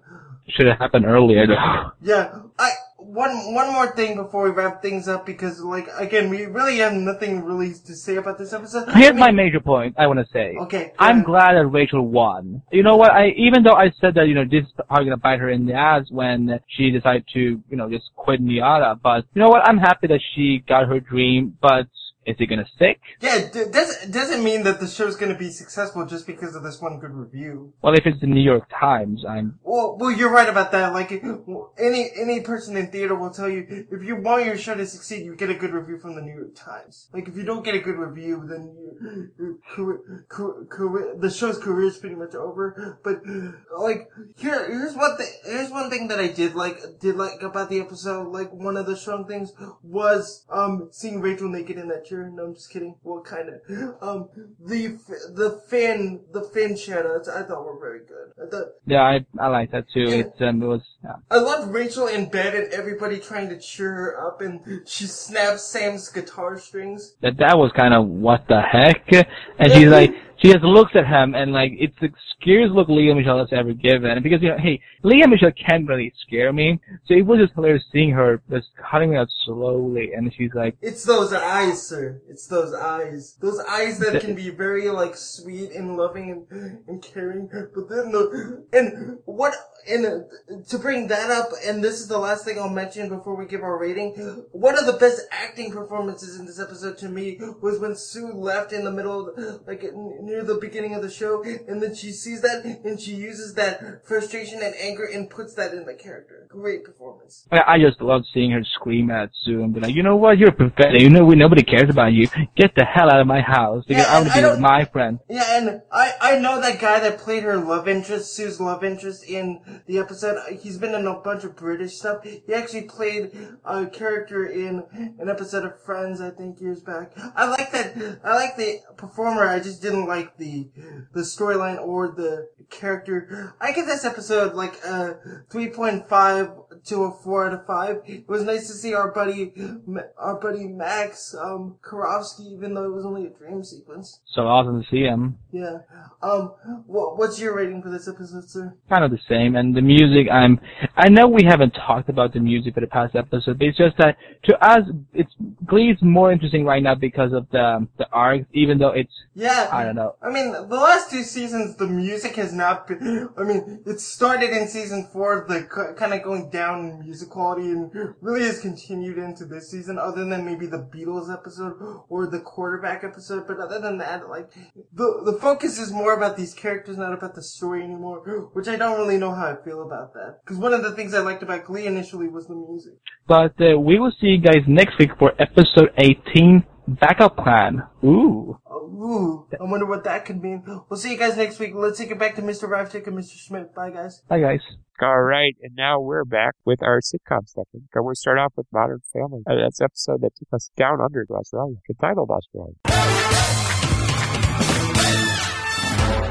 The entire family tags along as Phil fulfills his mom's wish for him to return to his roots and visit the country where he was conceived, Australia. Unfortunately, Phil's attempts to embrace his native land are met by a lot of rejection, while Jay and Claire let work eat into vacation time, and Mitch and Cam get reacquainted with a old friend they can't stand but is now a big-time celebrity in Australia. There was a lot of fun to have in this episode, with Phil Dunphy, or should I say, Crocodile Dunphy, in this case, and how Australia hated. But my favorite comedic moment was when Luke lost his shorts in the ocean, and a topless girl comes up and says, "Don't worry, little boy, I'll help you find your pants. The water's very clear down here."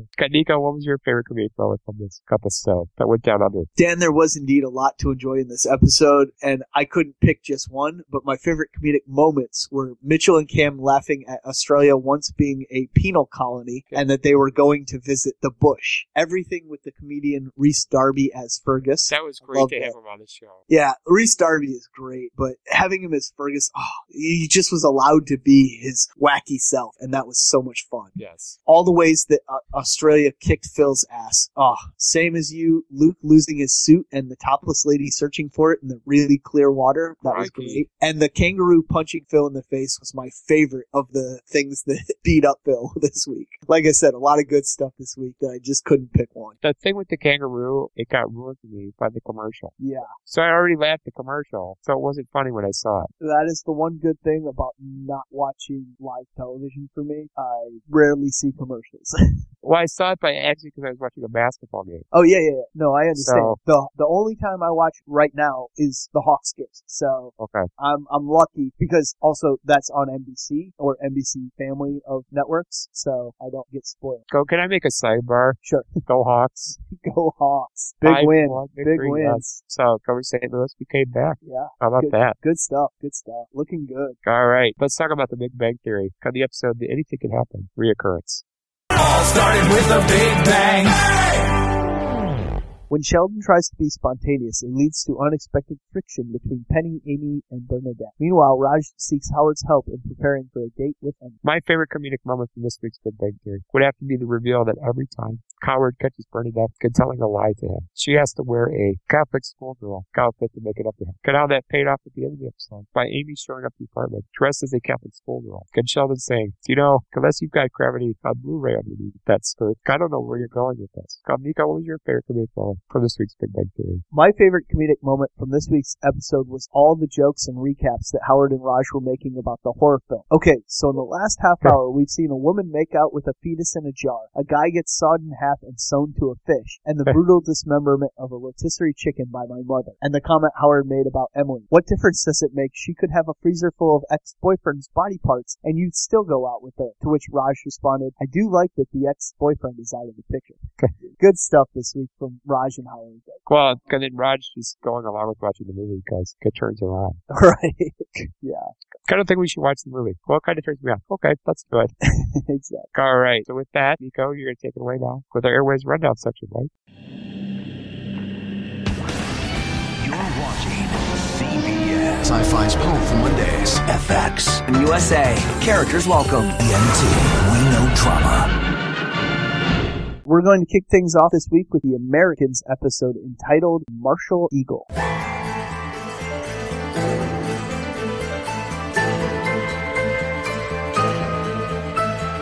Both Elizabeth and Philip are impacted when their mission goes our-way. Meanwhile, Stan's life continues to deteriorate. The spies on the Americans do so much sneaking and snooping around for high-tech plans that it's easy to forget the spiritual ramifications of the Cold War. Ideology is what really was at stake, so it's justifiable that fighting for what felt like a losing side might have caused someone to question the big ideas behind all the trouble. This episode promised a mission, but what it delivered was a collection of much more introspective journeys. Stan and Sandra shared a tough look at their relationship. Philip and Elizabeth dealt with the bloody aftermath of the Contra plan, as well as Paige's financial devotion to Christianity, and Gad prepared to testify with his job and freedom on the line. It was an hour well spent highlighting how those tasked with saving the world keep going in the face of futility. The septic plan to get onto the base where Americans trained Nicaraguan soldiers worked like a charm, except for a grunt who got his throat slit and the bound truck driver who died from exposure. Elizabeth also racked up 2 bodies in this episode, but it was Philip who found himself most affected by the unnecessary deaths. Just last week, he had spared the driver, acting as the good cop when Elizabeth wanted to kill the guy. And the fact that even though they attempted to spare him, the driver became yet another casualty in an increasingly murky war. The season is really going into the psychological effect this lifestyle is having on the Jennings, and it's not pretty. Early in the season, it was Elizabeth who was still in a semi-PTSD mode, and now Philip is finding it increasingly difficult to justify the murders he's committed as part of his job. We saw him try and quiet that guy who spotted him, but not only could he not, he had to kill him in a very up-close and personal way by slicing his throat. The fact that he had to shoot another man and then found the trucker whose life he'd specifically spared was dead only added to how screwed up Philip was for the remainder of the episode, with Matthew Rhys expertly conveying a man who was just so damaged at the moment, and that damaged feeling informed his interactions in all parts of his multiple lives. At this rate, I do wonder just how long The Americans as a show, which is renewed for season 3 right now, can go. It feels like we're seeing more and more reasons Philip would get out of this lifestyle. Obviously, there's still plenty of materials to be mined from him being forced or feeling obligated to stay, but it will be interesting to see how he gets through this. The fact that he was aiming his anger at Paige was a little upsetting to see, and then got real scary when it seemed like he might kill her pastor, or at the very least, badly hurt him. It was good to see Philip not cross that line, but still unsettling that he came so close. Also, Elizabeth at the AA meeting was one of those great moments where this show can jostle and disorient us. The most obvious reason for her to be there was for a mission, but I have to admit, I did wonder briefly if maybe she either was a recovering alcoholic or simply found some solace from those meetings. Even when we learned that yes, she was there to gain the trust of a woman who was working on the assembly line of one of the companies developing the stealth planes, it was notable that Elizabeth used some very real history with her and Philip to gain that trust, making the lines between what is real and what isn't increasingly blurry. Agent Gad sitting down with Arcady was a simple yet very cool moment. It was amusingly odd to see those two sides of this series coming face to face like that, though Arcady sure didn't seem fazed by Gad's threats, did he? The back and forth between the US and Soviets over this stealth technology is a compelling undercurrent this season that's beginning to grow while the murder mystery is still in play, and I wonder if Stan may find something the Jennings have not yet. But The Americans continues to really pack a punch with its emotional content, and this week's focus on just how much this job is getting to Philip was incredibly involving and upsetting to see play out. Another great episode of this series that, while I'm not sure how long it can go, I'm hoping for at least 5 good seasons. So far, so great. Alright, next we're going to move on to my review of the amazing BBC American clone series Orphan Black with the episode entitled Governed by Sound Reason and True Religion.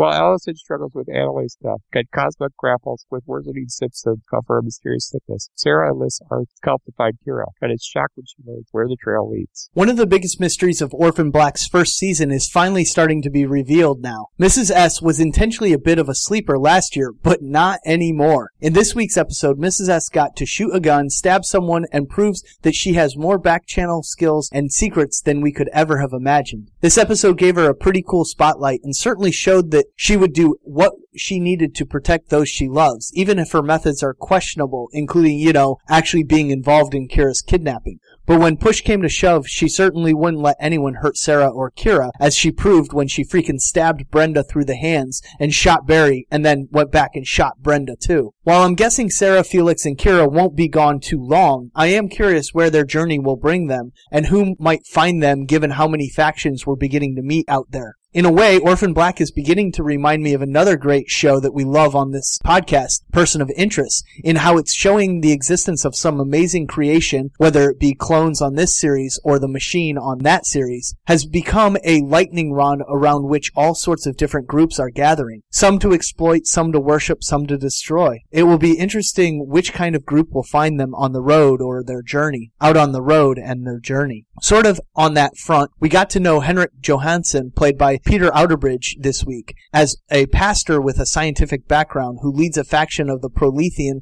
Brotherhood and is a calm, measured, and relatively kind person, as Helena is taken from the hospital to them, not wanting to dehumanize her like the others have. Of course, he's also scary and murderous, but we're not all perfect, right? He's already proving to be an excellent villainous addition to this second season of Orphan Black. There was plenty of funny material with Allison again this week, including more of her horrible-looking musical, her way too handsy director, and the awesome exchange she had with Felix. I killed Ansley. No, well, not really. Not only is Orphan Black one of the most creative television series in recent memory, it's also one of the most fluid in terms of genre. It's grounded in science fiction, and it's definitely a mystery drama, but it can also make you laugh so hard you briefly forget about the dire situations that Sarah and the clones often stumble into. As for Helena, it's too soon to say how her return will go, since right now she's in such a powerless position. The explanation for how she survived was simple, but effective. She has situs inversus, or in simple terms, her organs are reversed. Now the question is this the same for all the clones? It seems highly unlikely someone like Cosima or Allison would have never been discovered to have this abnormality via their normal doctor's appointments. But maybe it's specific to Helena, much like Sarah is unique for being able to conceive among the clones. Could it be that each clone has something about their biology that makes them different? Also, since Helena is not only a clone but Sarah's twin, the question of whether she can also conceive was raised in this episode by Pastor Henrik Johansson. Could that be where her story is going this season while they artificially inseminate her, much like they did with the cow this week on the farm? This episode was a good one for much of the main cast, including Art being brought in more fully into the story, even as Felix complained about a cop in the clone club, and Cosima being tempted with all of Rachel and Leakey's resources and being able to make crazy science with Delphine on an ongoing basis. Sarah's reunion with Kira was surprisingly quick, but it led to a lot of new and fascinating insight into Mrs. S and just how dangerous she can be. Good thing she's on Sarah's side, I guess. This episode quickly answered the question of what happened to Kira, who also doesn't completely trust Mrs. S at this point. And thankfully, it didn't really make us spend too long wondering when Allison would discover the truth about Donnie actually being her monitor. But it also set up even more questions to be answered down the road. Sarah's not responsible for the situation she's found herself in, but it's her reality, and running away with Felix and Kira isn't going to change that, but it is going to make for some great storytelling as we watch. Another great episode, and last week's episode didn't have great live ratings numbers, but broke all kinds of DVR records. So keep watching. This season is going to be so good. Next, we're going to move on to my review of the new FX series Fargo with the episode entitled The Rooster Prince.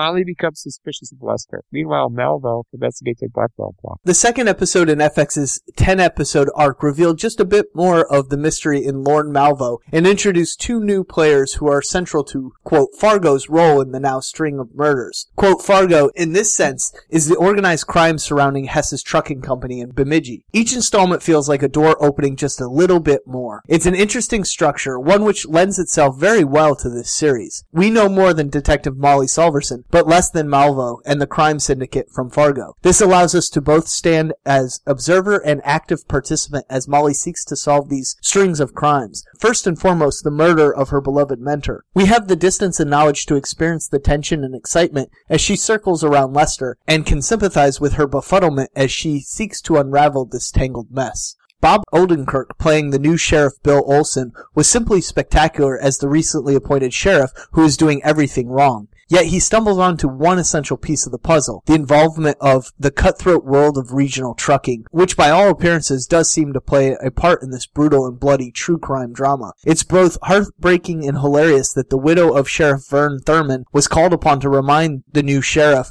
to simply work the facts. It's all in the details, and as Molly was quick to notice, poor scrambled and fuzzy Lester has no trouble recalling Hubba Bubba, his chosen brand of gum as a child, but the particulars of the events leading to the three murders, including his wife's, conveniently seem to elude him. As to details, the show is absolutely nailing them. There's something both gorgeous and playful about the little affirmations on Lester's wall. They're corny and yet seem to call out to him from a place beyond. Last week featured a poster of a lone fish swimming against the tide in the Nygaard's basement of death. It asked, "What if you're right and everyone else is wrong?" A sentiment that echoed Malvo's insistence that Lester must make his own rules in life. This episode we saw the platitude, "Everything happens for a reason," decorating the wall of Lester's bedroom, the site of his very momentary collapse into guilt and despair. The cliche is used so cleverly in this episode because it actually works on multiple levels. First, it reflects Molly's perception of the case. She does not see this as a random work of a drifter or drifters. She sees these killings as connected, even if the links are somewhat tenuous and confusing at the present time. The phrase also reveals something about Lester's nature as a man who'd been seeking some sense of comfort in these platitudes, a feeling of being valued in a world that has treated him so poorly and with nothing but harsh judgment up to this point. Also, it's just the type of often empty comfort we tend to grasp at when we don't know what to say when something terrible has happened. Everything happens for a reason, meaning some unknown force is guiding our lives. Really, though, Lester made his own fate, carved his own path.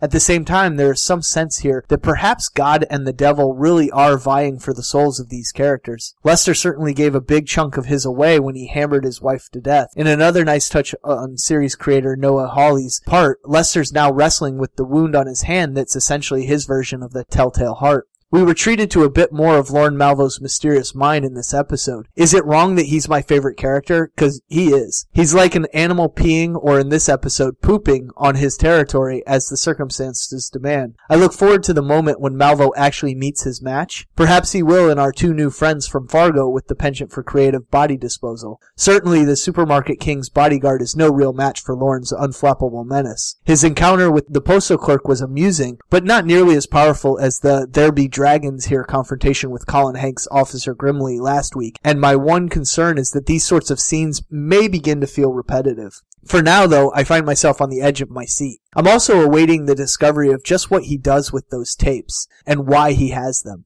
The second episode of FX's Fargo gave us another provocative glimpse into Lorne Malvo's fascinating depraved psyche, as Detective Solverson must fight the tide of ineptitude to engage in a proper investigation. As the game of cat and mouse develops between her and Lester, and we are introduced to rich and entertaining theatrical additional characters in this world, the story continues each week to leave me wanting more. Finally, we're going to wrap up the reviews this week with my review on Grimm with the episode entitled "Nobody Knows the Trouble I've Seen."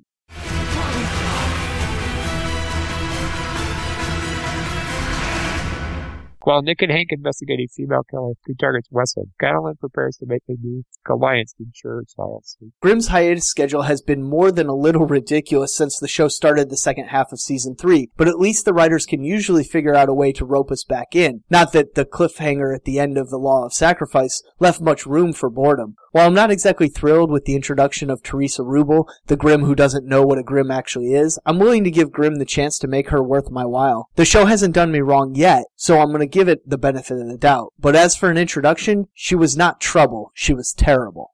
The ruse to rescue the baby, Diana, from the Royals was clever and perfectly executed, but the follow-up leaves a lot to be desired. And now Adeline is going to whoop everyone's ass, all because no one bothered to let her in to the cone of silence even a little bit. Part of that was strategic, I'm sure. The fewer people who know where the baby actually is, the better. However, Nick, Renard, everyone really, they know, and they know Adeline. They know perfectly well what she's capable of, and they saw how destroyed she was by the loss of Diana. Did they think she'd just get over it? Why exactly can she not be trusted, but everyone else in Team Grimm can be? I'm all for a devious Adeline and her devious actions, but I cringed at the implications of what Victor asked her to do and how readily she jumped at the opportunity to screw over Nick and Renard, and all because she thinks the Royals have Diana. Adeline is willing to do anything to get her daughter back, or to at least be reunited with her. It's just shocking how dismissive everyone was of Adeline's maternal instinct, especially since at no point did she ever give Monroe, Nick, or any of the others on Team Grimm any reason to doubt her dedication to her own child. They made their assumptions based on her past, which is somewhat fair, I guess, but man, people change with parenthood, and season 3 has put a ton of emphasis on the idea of people, cultures, and destinies changing. Everyone on Grimm is trying to be better, despite having reasons not to be. That no one could see that same change in Adeline is a little surprising. At best, the addition of Trouble will serve as baggage to cart around for the next episode or two. Deadly enough on her own, but too new in the world of Wesson and Grimm's to understand the whens and whys of how it all works. At worst, she knows more than she's letting on and totally playing Nick for some to be revealed later reason. With just 3 episodes left in the season, mostly why I'm concerned about this addition of Trouble, there's already so much going on in the stories that the show has been meticulously establishing all season. It's going to get a little cluttered. There's still time though, and Grimm has always been pretty successful in the mad dash to the finish. Oh yeah, speaking of the finish line, was Zombie Nick ever actually dealt with, or did that whole story just fade away? I guess we'll find out in the next 3 episodes. Join us for next week's episode, My Fair Wesson. Alright, that wraps up our reviews this week. Now let's move into the voicemail section. Your call has been forwarded to an automatic voice message system. Is not available. To page this person, press 5 now. Tone, please record your message. When you have finished recording, you may hang up or press 1 for more options.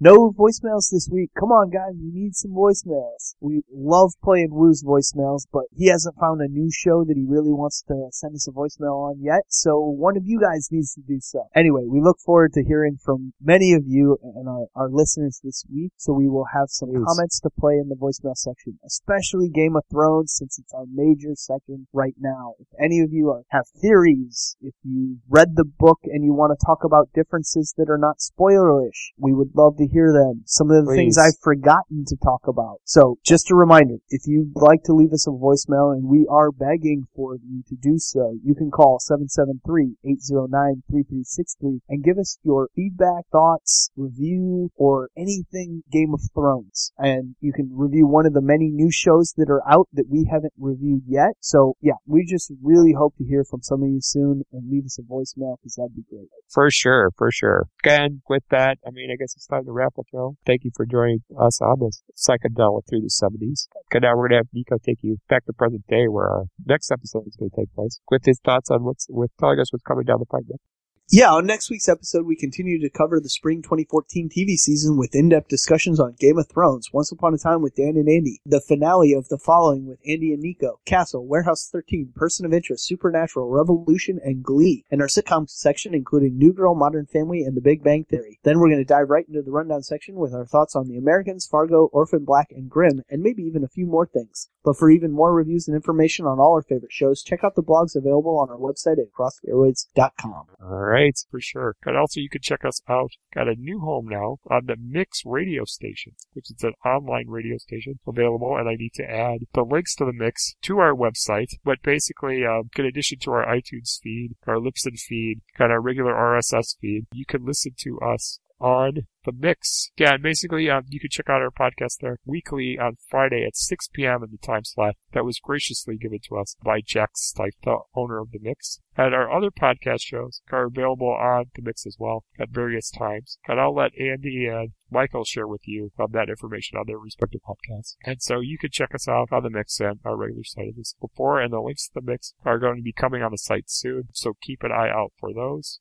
Also, I recently set it up that there is a player now on our main website that will play all of our podcast episodes right off of our website. So if you're having trouble figuring out iTunes or don't use it or are confused with our Libsyn link, you can basically listen to our podcast episodes right on the website in both ACC and regular MP3 formats. I just figured that would make things easier for you guys who are confused on how to listen to our episodes. So those are two big things from our sites that you can check out, and hopefully will raise up our listener numbers. Until our next episode, you can check out our spin-off podcasts. We've got It's Tangent Time, which is a podcast hosted by Michael, Jay Petty, and Woo Kim. They basically choose a topic that's going on in the entertainment industry and basically talk about it for an hour to an hour and a half. So you can check that out for a mixed bag of topics about the entertainment industry.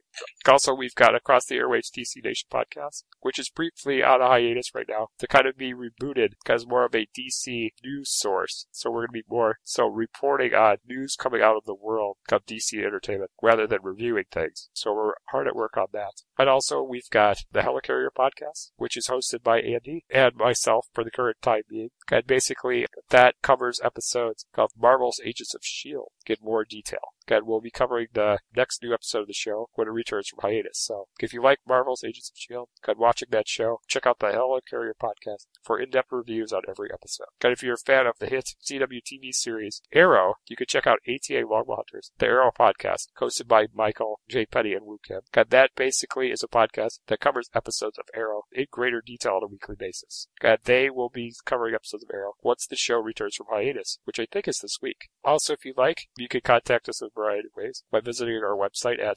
www.acrosstheairwaves.com. And there you can email us at acrosstheairwaves@gmail.com. Again, it's acrosstheairwaves@gmail.com. You can also like our site on Facebook, where you can follow all of the movie and TV news that Nico reports on during the week, as well as the rest of our podcast members. And also, you can stay updated on our podcast episode releases. And for that same information, you can follow us on Twitter or join our circle on Google+. Also, as we mentioned earlier, you can leave a voicemail sharing your thoughts on any of the shows we cover, or suggestions of odd shows you'd like us to cover. And what number can you call to do that? 773-809-3363. Yes. So call us a voicemail. We'd love to hear from some different people from week to week. We love Woo's voicemail, but we'd like to hear from some of the other people out there as well. Also, you can check out our YouTube channel, which has all sorts of previews and promos for upcoming TV show episodes, as well as previews for upcoming movies, including Guardians of the Galaxy, which will soon be posted on our site. And we also have trailers for X-Men Days of Future Past, Captain America, The Winter Soldier, and a whole lot more. So if you're excited for summer movies, check out our YouTube channel for all those previews. Also, we have recently set up an app with Stitcher Radio, which is available by visiting our website and clicking any of the links for that. So it's a free app, and we're hoping that that app will be much more successful in helping out ATA compared to the Podcast Box and Android apps, which aren't selling that great right now. So for an easier app to use, got easier access on our phone, you can download our Stitcher app. Also, we still have the Podcast Box, which will let you stay in contact with our podcast, can listen to our episodes on your iPad or iPhone. And also, if you're on an Android or Windows device, we have our Android app, which will let you listen to our podcast episodes. And that is available on the Amazon Marketplace. All right. So once again, for our ATA podcast hosts, Michael J. Petty, Woo Kim, and Anthony Bob, I'm Dan Schmidt. And I'm Nico Restek. And until our next episode, we'll catch you on the airwaves. Okay, keep playing that funky music, you podcast listeners. See ya.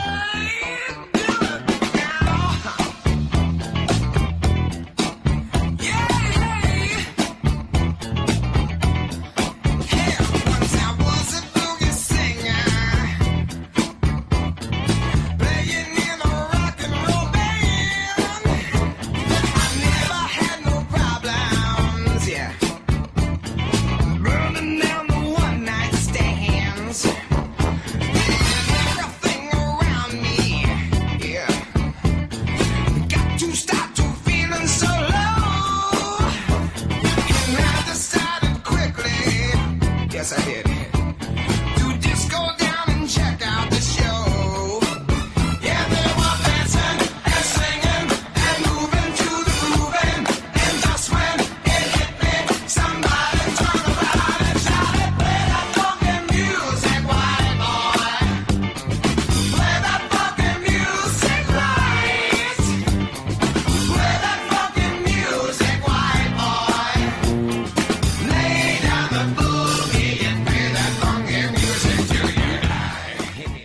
Lives, man.